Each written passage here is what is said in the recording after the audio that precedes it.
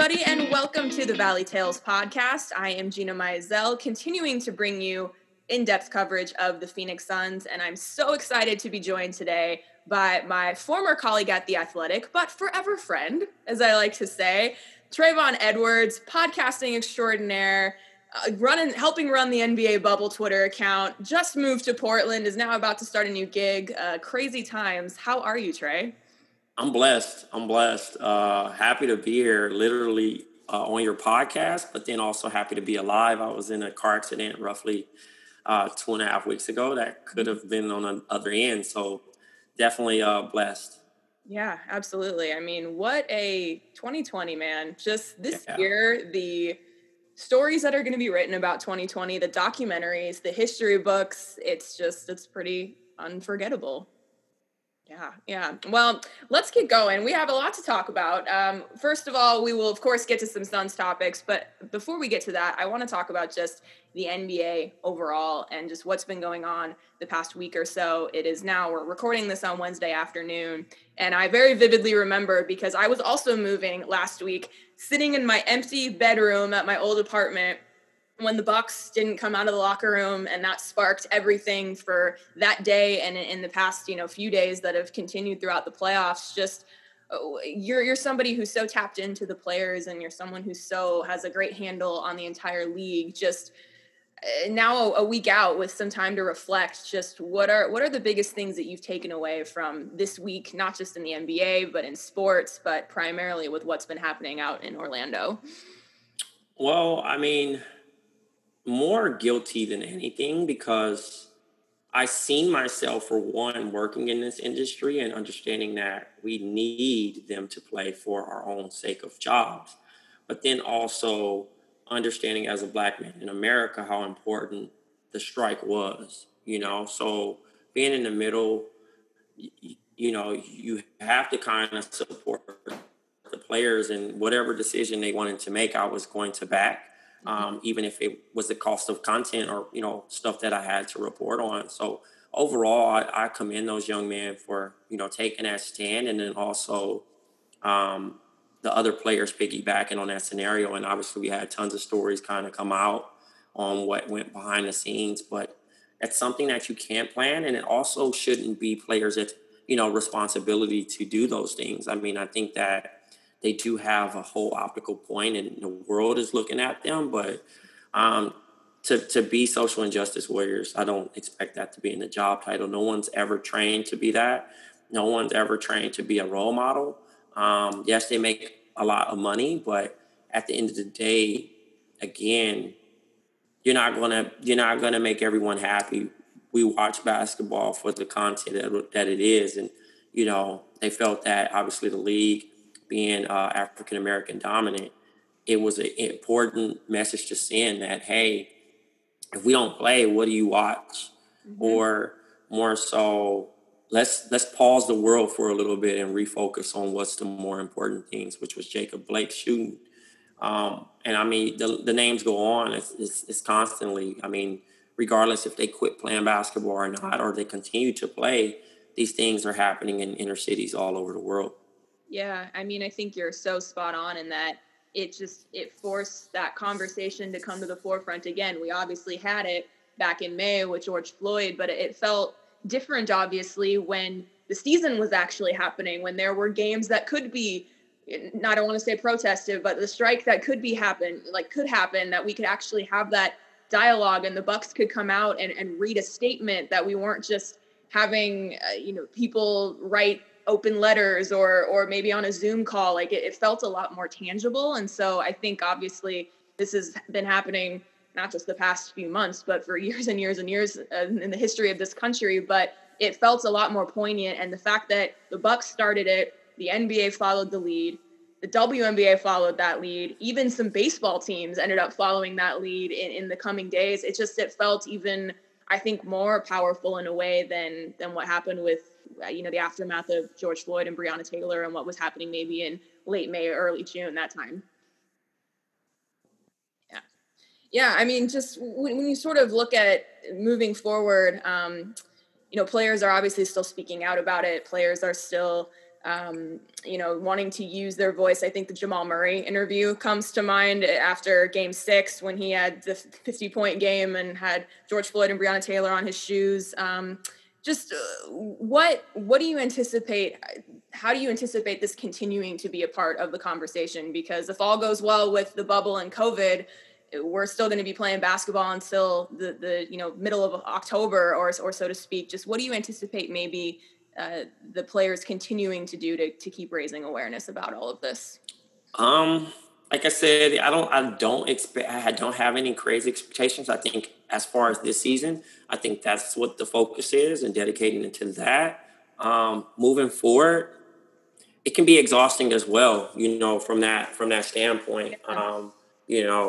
As most say, like Black people should not be forced to have this fight alone. You know what I mean? So it's taxing as well. I mean, Jamal Murray, obviously, he had an exceptional game and, chose to share his platform with what was going on. He could have just said, oh, I got it going and, shots were falling and that was it. But he chose to, show awareness on that. And I think, people had some empathy on that scenario. But again, I really don't know moving forward. I mean, players may go back to normal because I've seen it happen with the momentum of the George Floyd situation where, for maybe 3 weeks or 4 weeks, it was very intense on social media and these uncomfortable conversations were being held. As soon as sports was brought back, it stopped, So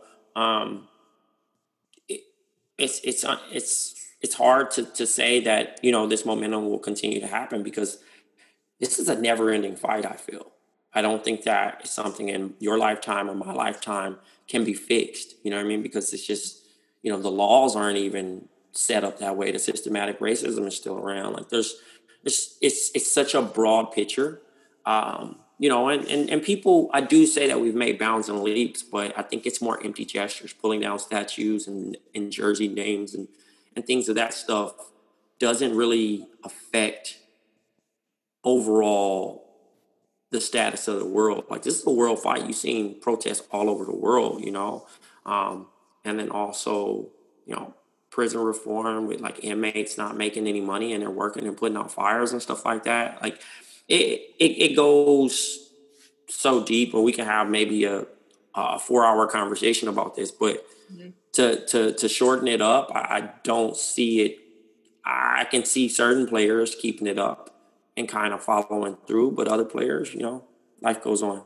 Yeah, no, for sure. I think the best thing, like you said, it shouldn't be up to Black Americans to do the fight alone. And I think just the biggest thing I can suggest or whatnot is just, we all need to just keep educating ourselves and all need to keep listening to each other, because we can't understand each other's life experiences if we don't listen. And even when we do listen, we don't fully get it. But that's just, that's the biggest thing I've tried to do over the past weeks and months, and will continue to do, because I know I have so much to learn, and that's been even more prevalent over the past weeks. So yeah, no, it's going to be interesting to see how this continues to play out. But there's no easy transition into basketball from that as far as the pure on the court stuff, but I'll try to make that segue. It's been a couple weeks now since the Suns went 8-0 in the bubble, and I know most of the basketball world is now moved on to the playoffs, obviously, but fans here in Phoenix are still, I think, riding the high of that a little bit, or at least encouraged about the future. But as somebody who, number one, was at pretty much every home game and watched this Suns team all season long, but then also has like a broader perspective on the league, just how surprised were you by their performance in Orlando? And just what do you feel like were the biggest things that contributed to them going 8-0 and nearly forcing their way into the playoffs? I won't lie, I was very surprised. I mean, obviously, early on we got to see them have a hot streak and get some media attention there, but then also injuries and suspensions and, nagging injuries. And, it was a bunch of inconsistencies, but I thought Coach Williams did a great job keeping his group intact. And then also, with Devin going to the All-Star game for the first time, and then also getting a second chance at it, I felt like, normally, obviously, COVID was a strain on America, but it was a good thing that happened to the Suns, because it was like those young guys getting a second chance, a mini viewpoint on the next season to come. It was like another season. It was a sub season, because you had that 4 minutes. That 4 months down, but time to like build with each other, get stronger, get healthy. And then they just locked in. They weren't on social media doing a lot of things. Monty had those guys ready to play. They added Campaign, who had, bounced around in the league as a journeyman and found, I don't want to say he found a home, but he looks very comfortable out there. His confidence was high. His scoring was high. He made some big plays, him and Javon Carter, and, the emergence of Mikal Bridges looking better as a player. And they played without Kelly Oubre. So, a lot of things go up in the air on those thoughts. And Devin just looks like the best player outside of Damian Lillard. So as Suns fans listening, I would be very positive about what you're seeing, because that's just some good momentum. And obviously, if the season has a quick turnaround, then they have a chance to do something special. But then also I'm interested to see what James Jones and Robert Sarver does with more so the development in the draft. It's still a lottery pick, and this draft is wide open, so they have a chance to add some talent. I suggest taking best available or filling a team need. And then from there, kind of figure things out, what they are going to decide to do with Kelly or Mikal, whether they start or, offset or start both of them. I think those are some more important things, and maybe look at the free agent market as well as the trade market. But moving forward, I think if Monty Williams is given the time that he needs to develop these guys, they're going to be in the right cuff of things. They could be like a Memphis or a Portland, or those teams that were on the cusp of the 8-7. I don't have them, top 5, but because there's still room for improvement and things to patch up. But they're right there. They're on the right path. Yeah, no, I think what you said about kind of having essentially a second off season or an early off season, I think really fits, especially for somebody like Cam Johnson, who was a rookie, basically got his first rookie off season, clearly took advantage of it, got a lot stronger, and then gets put into the starting lineup because Oubre is out. And then also Dario Saric had an ankle injury early on in Orlando. So he kind of gets pushed into that spot, and that lineup works as far as Mikal and Cam there on the wing or in those two forward spots alongside the rest of that starting lineup. And so for somebody like him, who was such a, I guess, maligned draft pick over a year ago, I think that plays perfectly into what you're saying as far as, the whole wing rotation as far as what to do with Kelly, like you said, where Mikal fits in, where Cam Johnson fits in, like, how do you see that shaking out, or how do you see the potential options that the Suns could do as far as keep all three of those players, try to trade one of them? What do you think are the options there for this team? Well, for one, just to go back on one of my statements, I don't want to villainize Kelly Oubre. I think he is a very good teammate for those guys. But it's a business, and however it may be, whether him approaching a contract year, et cetera. I think he has one more year, but just something to look into. And then also the growth of Mikal playing well, but being on a rookie deal. That's just how the business works. You kind of shop and see what you can bring back. Monty does a good job at kind of moving guys in different positions, so those guys can play 2, 3, 4. And it works with their spread offense, with that they're using sometimes. And they all complement Devin really well. Mm-hmm. It's interesting. The more the merrier at this position. I think that is because injuries happen all the time, and it's a next man up league. I think that's a good problem that they have going into the next season. As far as point guard wise, it's kind of up in the air. Like again, Javon's great. I think that he is the heart and hustle of the team. Sometimes him and Mikal, and they work really hard, and especially when starters do starter things and get lackadaisy, he's the one guy to play his heart out, So I think he's well deserving of that spot. And then also, Ricky, he's been battling some injuries, but he's also one of the smartest minds in basketball on the defensive end. He knows how to break plays and read plays and, make the right pass and get everybody. And he's very unselfish on the offensive end. So they have a lot to look into, and because they drafted heavy guards, Mm-hmm. with Jalen and Ty and you can and Ellie and whoever it is, like they have so many people, so it's a lot of things to factor in. But I'm interested to see who they go after or who they move. Yeah. I mean, just when you sort of look at strictly the contract breakdown, as far as here are upcoming free agents, here are who's under contract. It's the front court with Baines is an unrestricted free agent, Dario Saric is a restricted free agent, Frank Kaminsky's got a team option. So the front court around Ayton, and then the back court, like you mentioned, just with all those guys that you have so many young players, but no one that's really taken the reins. You mentioned Campaign coming in. I don't know if he's the answer, but I think he's at least earned more of a look going into next season and all of that. Just as far as names out there that you think might be a good fit or things that are doable, because again, I get tweets from fans or emails from fans and they want all these crazy scenarios that I'm like, well, this isn't actually feasible for one reason or another.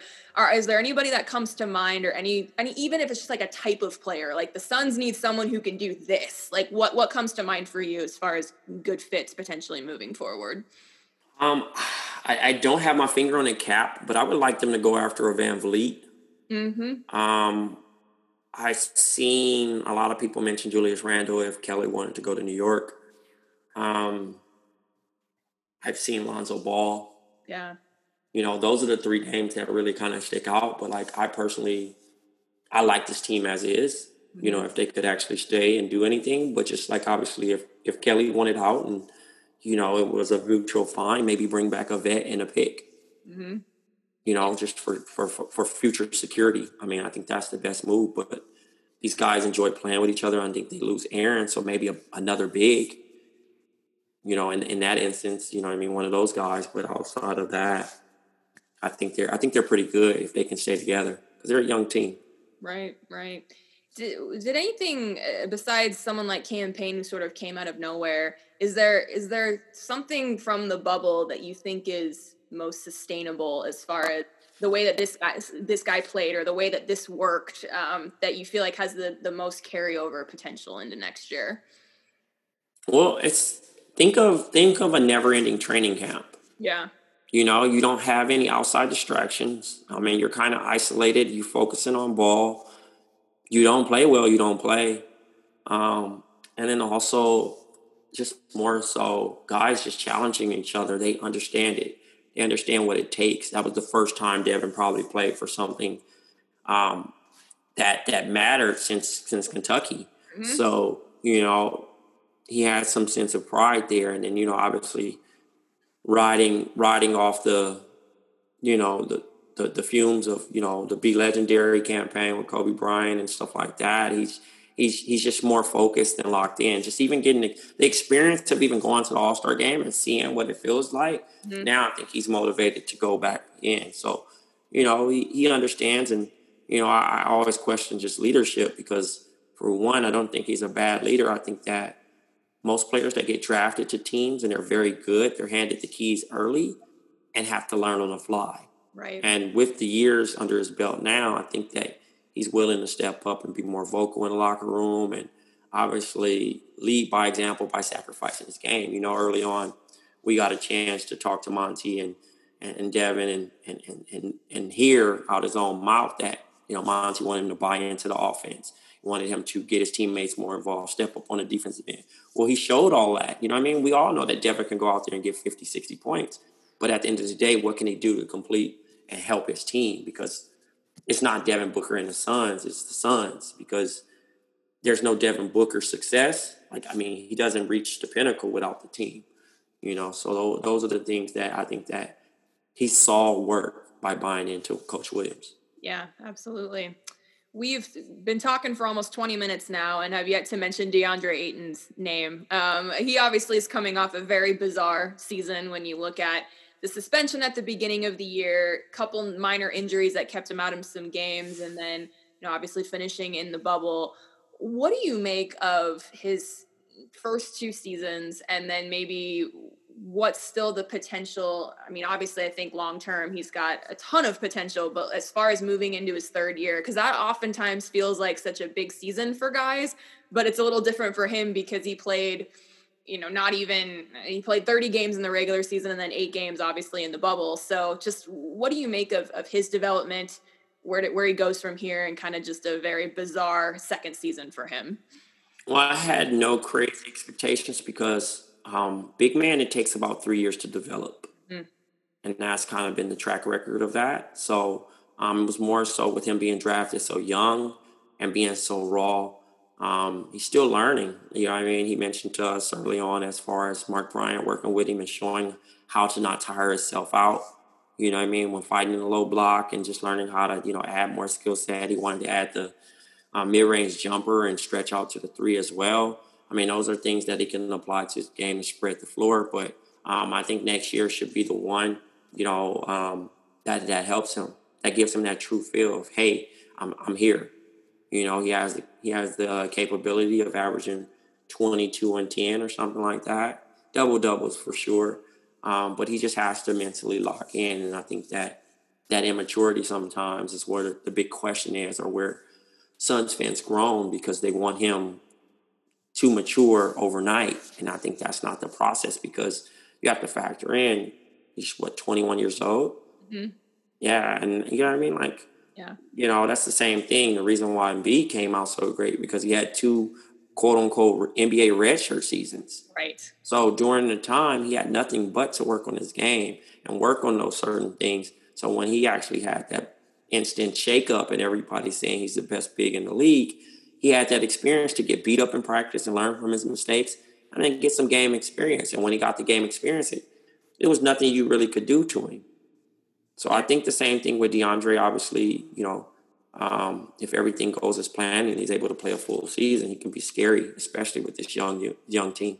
Yeah, for sure. And what you mentioned about it taking big men 3 years to kind of start developing or to get to that first check mark.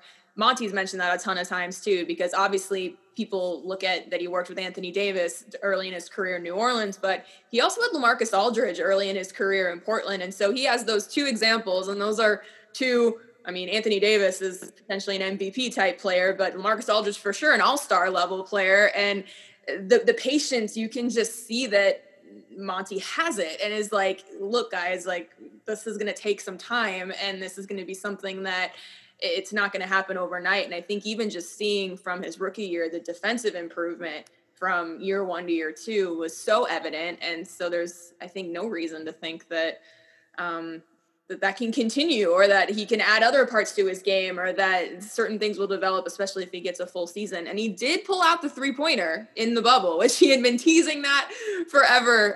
Is that something that you feel like he needs in his game, or is that something that just he's satisfying his own, scratching that itch that he's had to pull out that? Yeah, I think it's kind of like looking left to right and seeing people do it. Yeah. I don't think it's needed. I mean, I think maybe a mid-range jumper, if you can have a consistent mid-range jumper from 18 to 20 feet out, that's not a problem.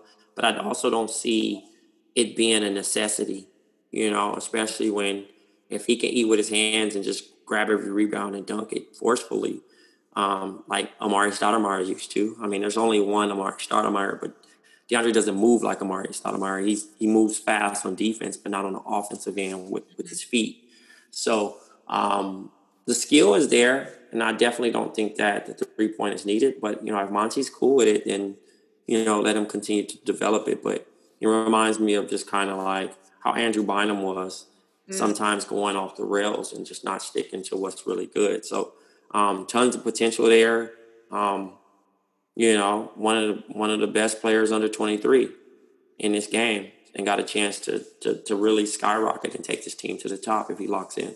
Yeah, no, it's interesting you mentioned Amari Stoudemire, because I think some Suns fans are so spoiled by all those years with Amari that when DeAndre doesn't have that aggressiveness or that edge to him, like, that's what Suns fans think every, big man should be, or that only one Amari Stoudemire, only one. Exactly. We haven't seen too many repeat that. I mean, it can be guys like right now. It's a guy in the draft right now, Obi Toppin, and that's his player comparison.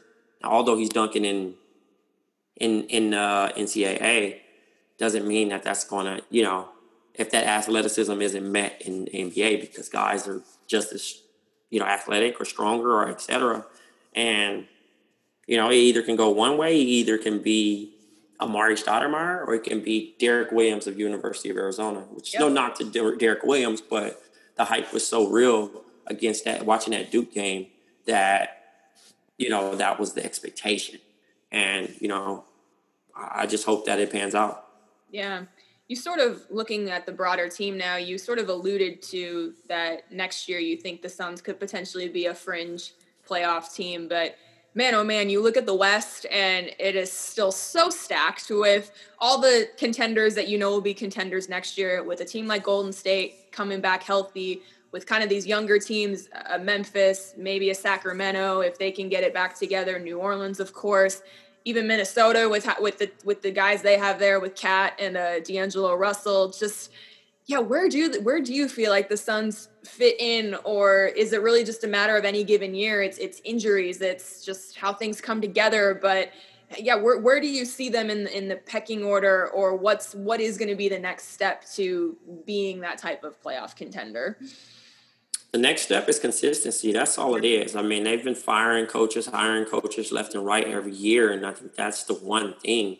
It starts with the front office on down to the coaching staff, on down to the players. If you're constantly swapping guys out, there's no chemistry built. And I think that if they can keep this unit and don't change too much, I think that they have a chance to grow. Like, if they can ride this momentum from the bubble into the next season, I think they'll be in good standard, and Coach Monty can remain with this group, and they don't shift too many people in, that they have to kind of teach them the quote unquote Suns way, then they're on the right path. I think that's the main thing. That's what made Golden State so successful. That's what made the San Antonio Spurs so successful for so long, because they built a rapport of Spurs guys who would actually fit. You have to find a fit. You can't just go off talent, because sometimes it just doesn't work that way.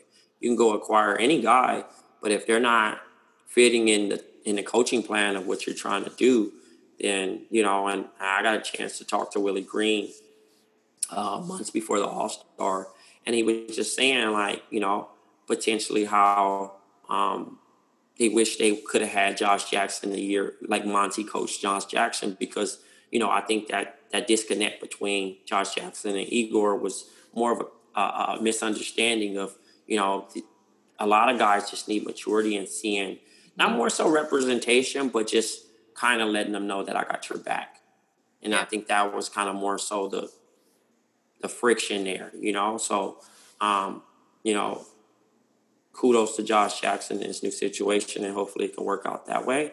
But again, it's the same thing with campaigns, history with Monty in Oklahoma City. You just, some guys, just, you have your guys, and who are going to run through a wall for you.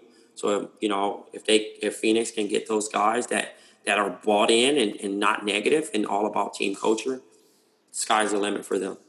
Yeah, it's interesting you mentioned the San Antonio way, because if anybody's going to follow that, it's Monty Williams, given his history with Pop and just in that program, both as a player and as a front office person. As far as the rest of the playoffs, and again, Suns fans generally are NBA fans, so they're still watching everything that's going on.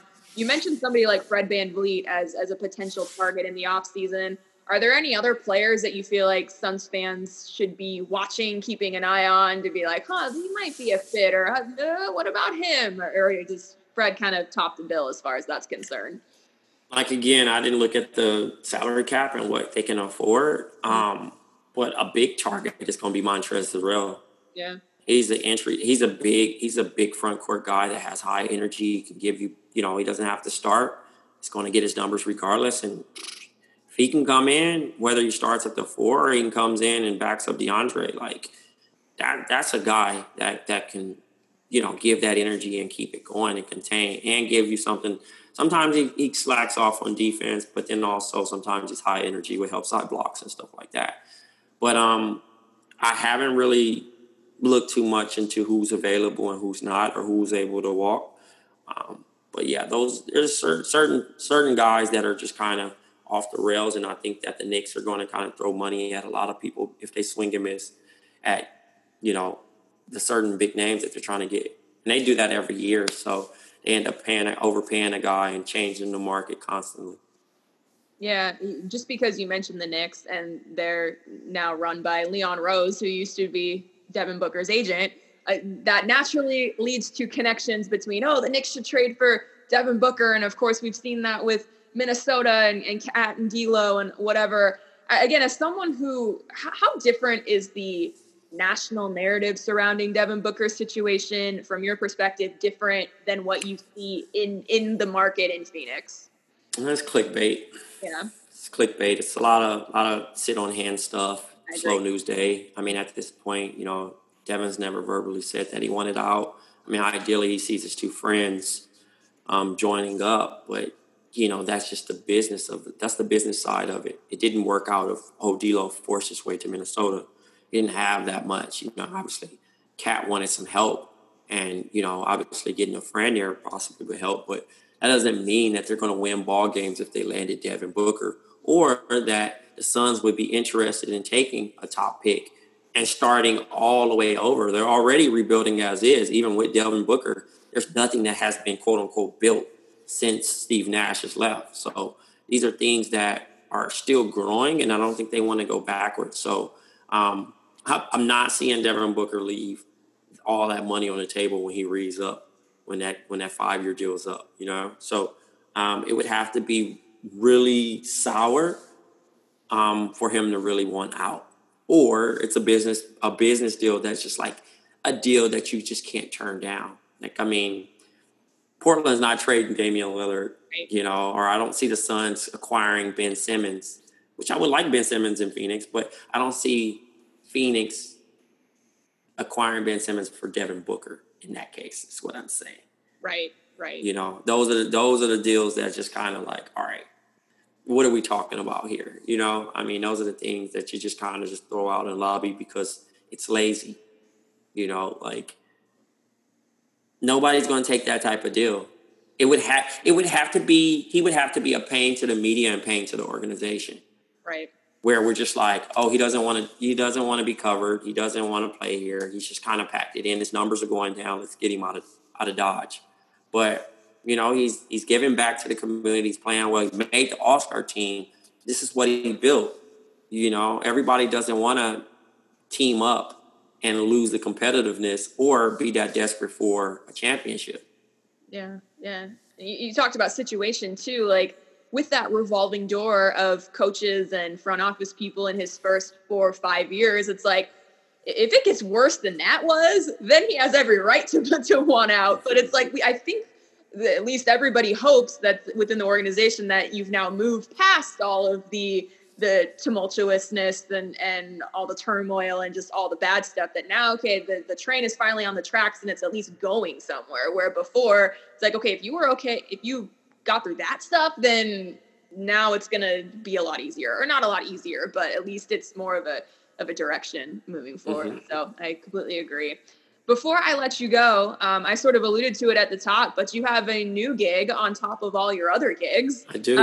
Please share what you're going to be up to here starting. So I announced a couple of days ago that I will be joining Wieden Kennedy, New York, as a creative, working in the advertising business.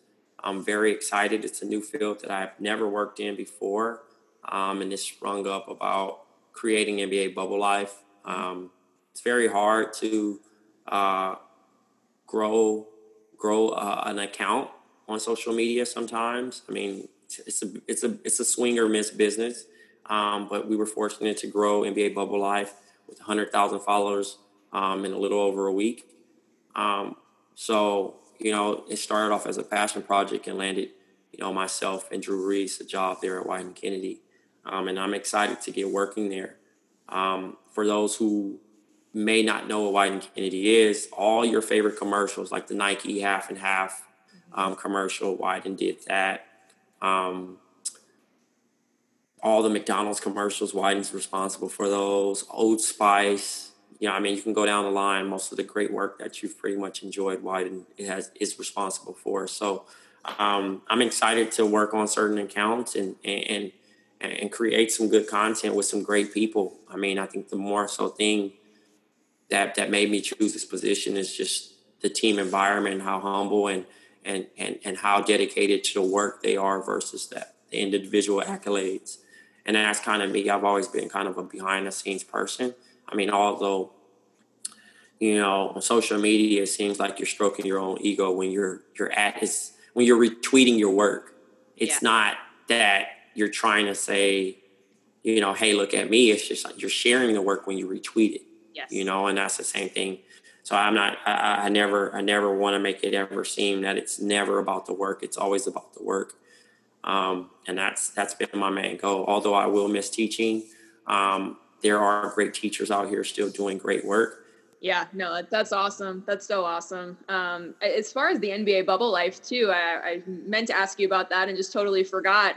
The fact that it's led you to a new job is awesome as far as like a grassroots thing that blew up and really helped you guys out personally too is amazing. But just doing that now, we're 6 weeks into the bubble, even more than that, almost 2 months into the bubble. Just what's been the most fun part about doing that, or what's been the most rewarding part about just giving that glimpse into what's been going on out there in Orlando?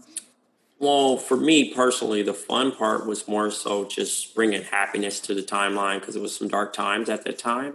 And then secondly, the element of surprise, the people finding out who I was, like, oh, it's you, I was getting DMs from everybody, and at this point, or people were sending me my own tweets. It was kind of funny because I'm like, yo, that's crazy, right? Like, that's a good account. And, trying to play it cool and keep a secret because it wasn't about us. It was about the content. And I think that's what makes it so special, and also protecting the players and putting out good content, because most of these guys normally hear good or bad how they played and not how human they are. Mm-hmm. The bubble has given us the experience to humanize these multi-millionaires. Yes, they started off complaining about the certain foods, which we would love to have, but also showing the goofy side and personalities. You know what I mean? My favorite happens to be Hassan Whiteside, just because he just had the energy. It was always there, whether it was funny voices or Disneyland filters, but other guys that you had no clue about, whether it was bass fishing or golf. And it just created an opportunity of good calls, and the national coverage was nice and all, but overall our main goal was just to, shine a positive light on in people's days more so. Yeah. Well, that's all I got for you. Anything else you want to touch on, Suns-wise, bubble-wise, life-wise? The floor is yours. Only thing I'm going to say is subscribe to Substack for Gina. That's it. Go ahead. Get them subs up. That's all I care about. Nothing else. Yes, appreciate it. Well, we had joked, an inside joke that I can now share. We had joked amongst each other the whole season about we need a podcast. So we don't quite have our own podcast, but it's so great to connect with you and to actually do a podcast with somebody who's a master at this medium. So I appreciate you joining. Yeah, thank you so much. All right, everybody. We'll see you next time.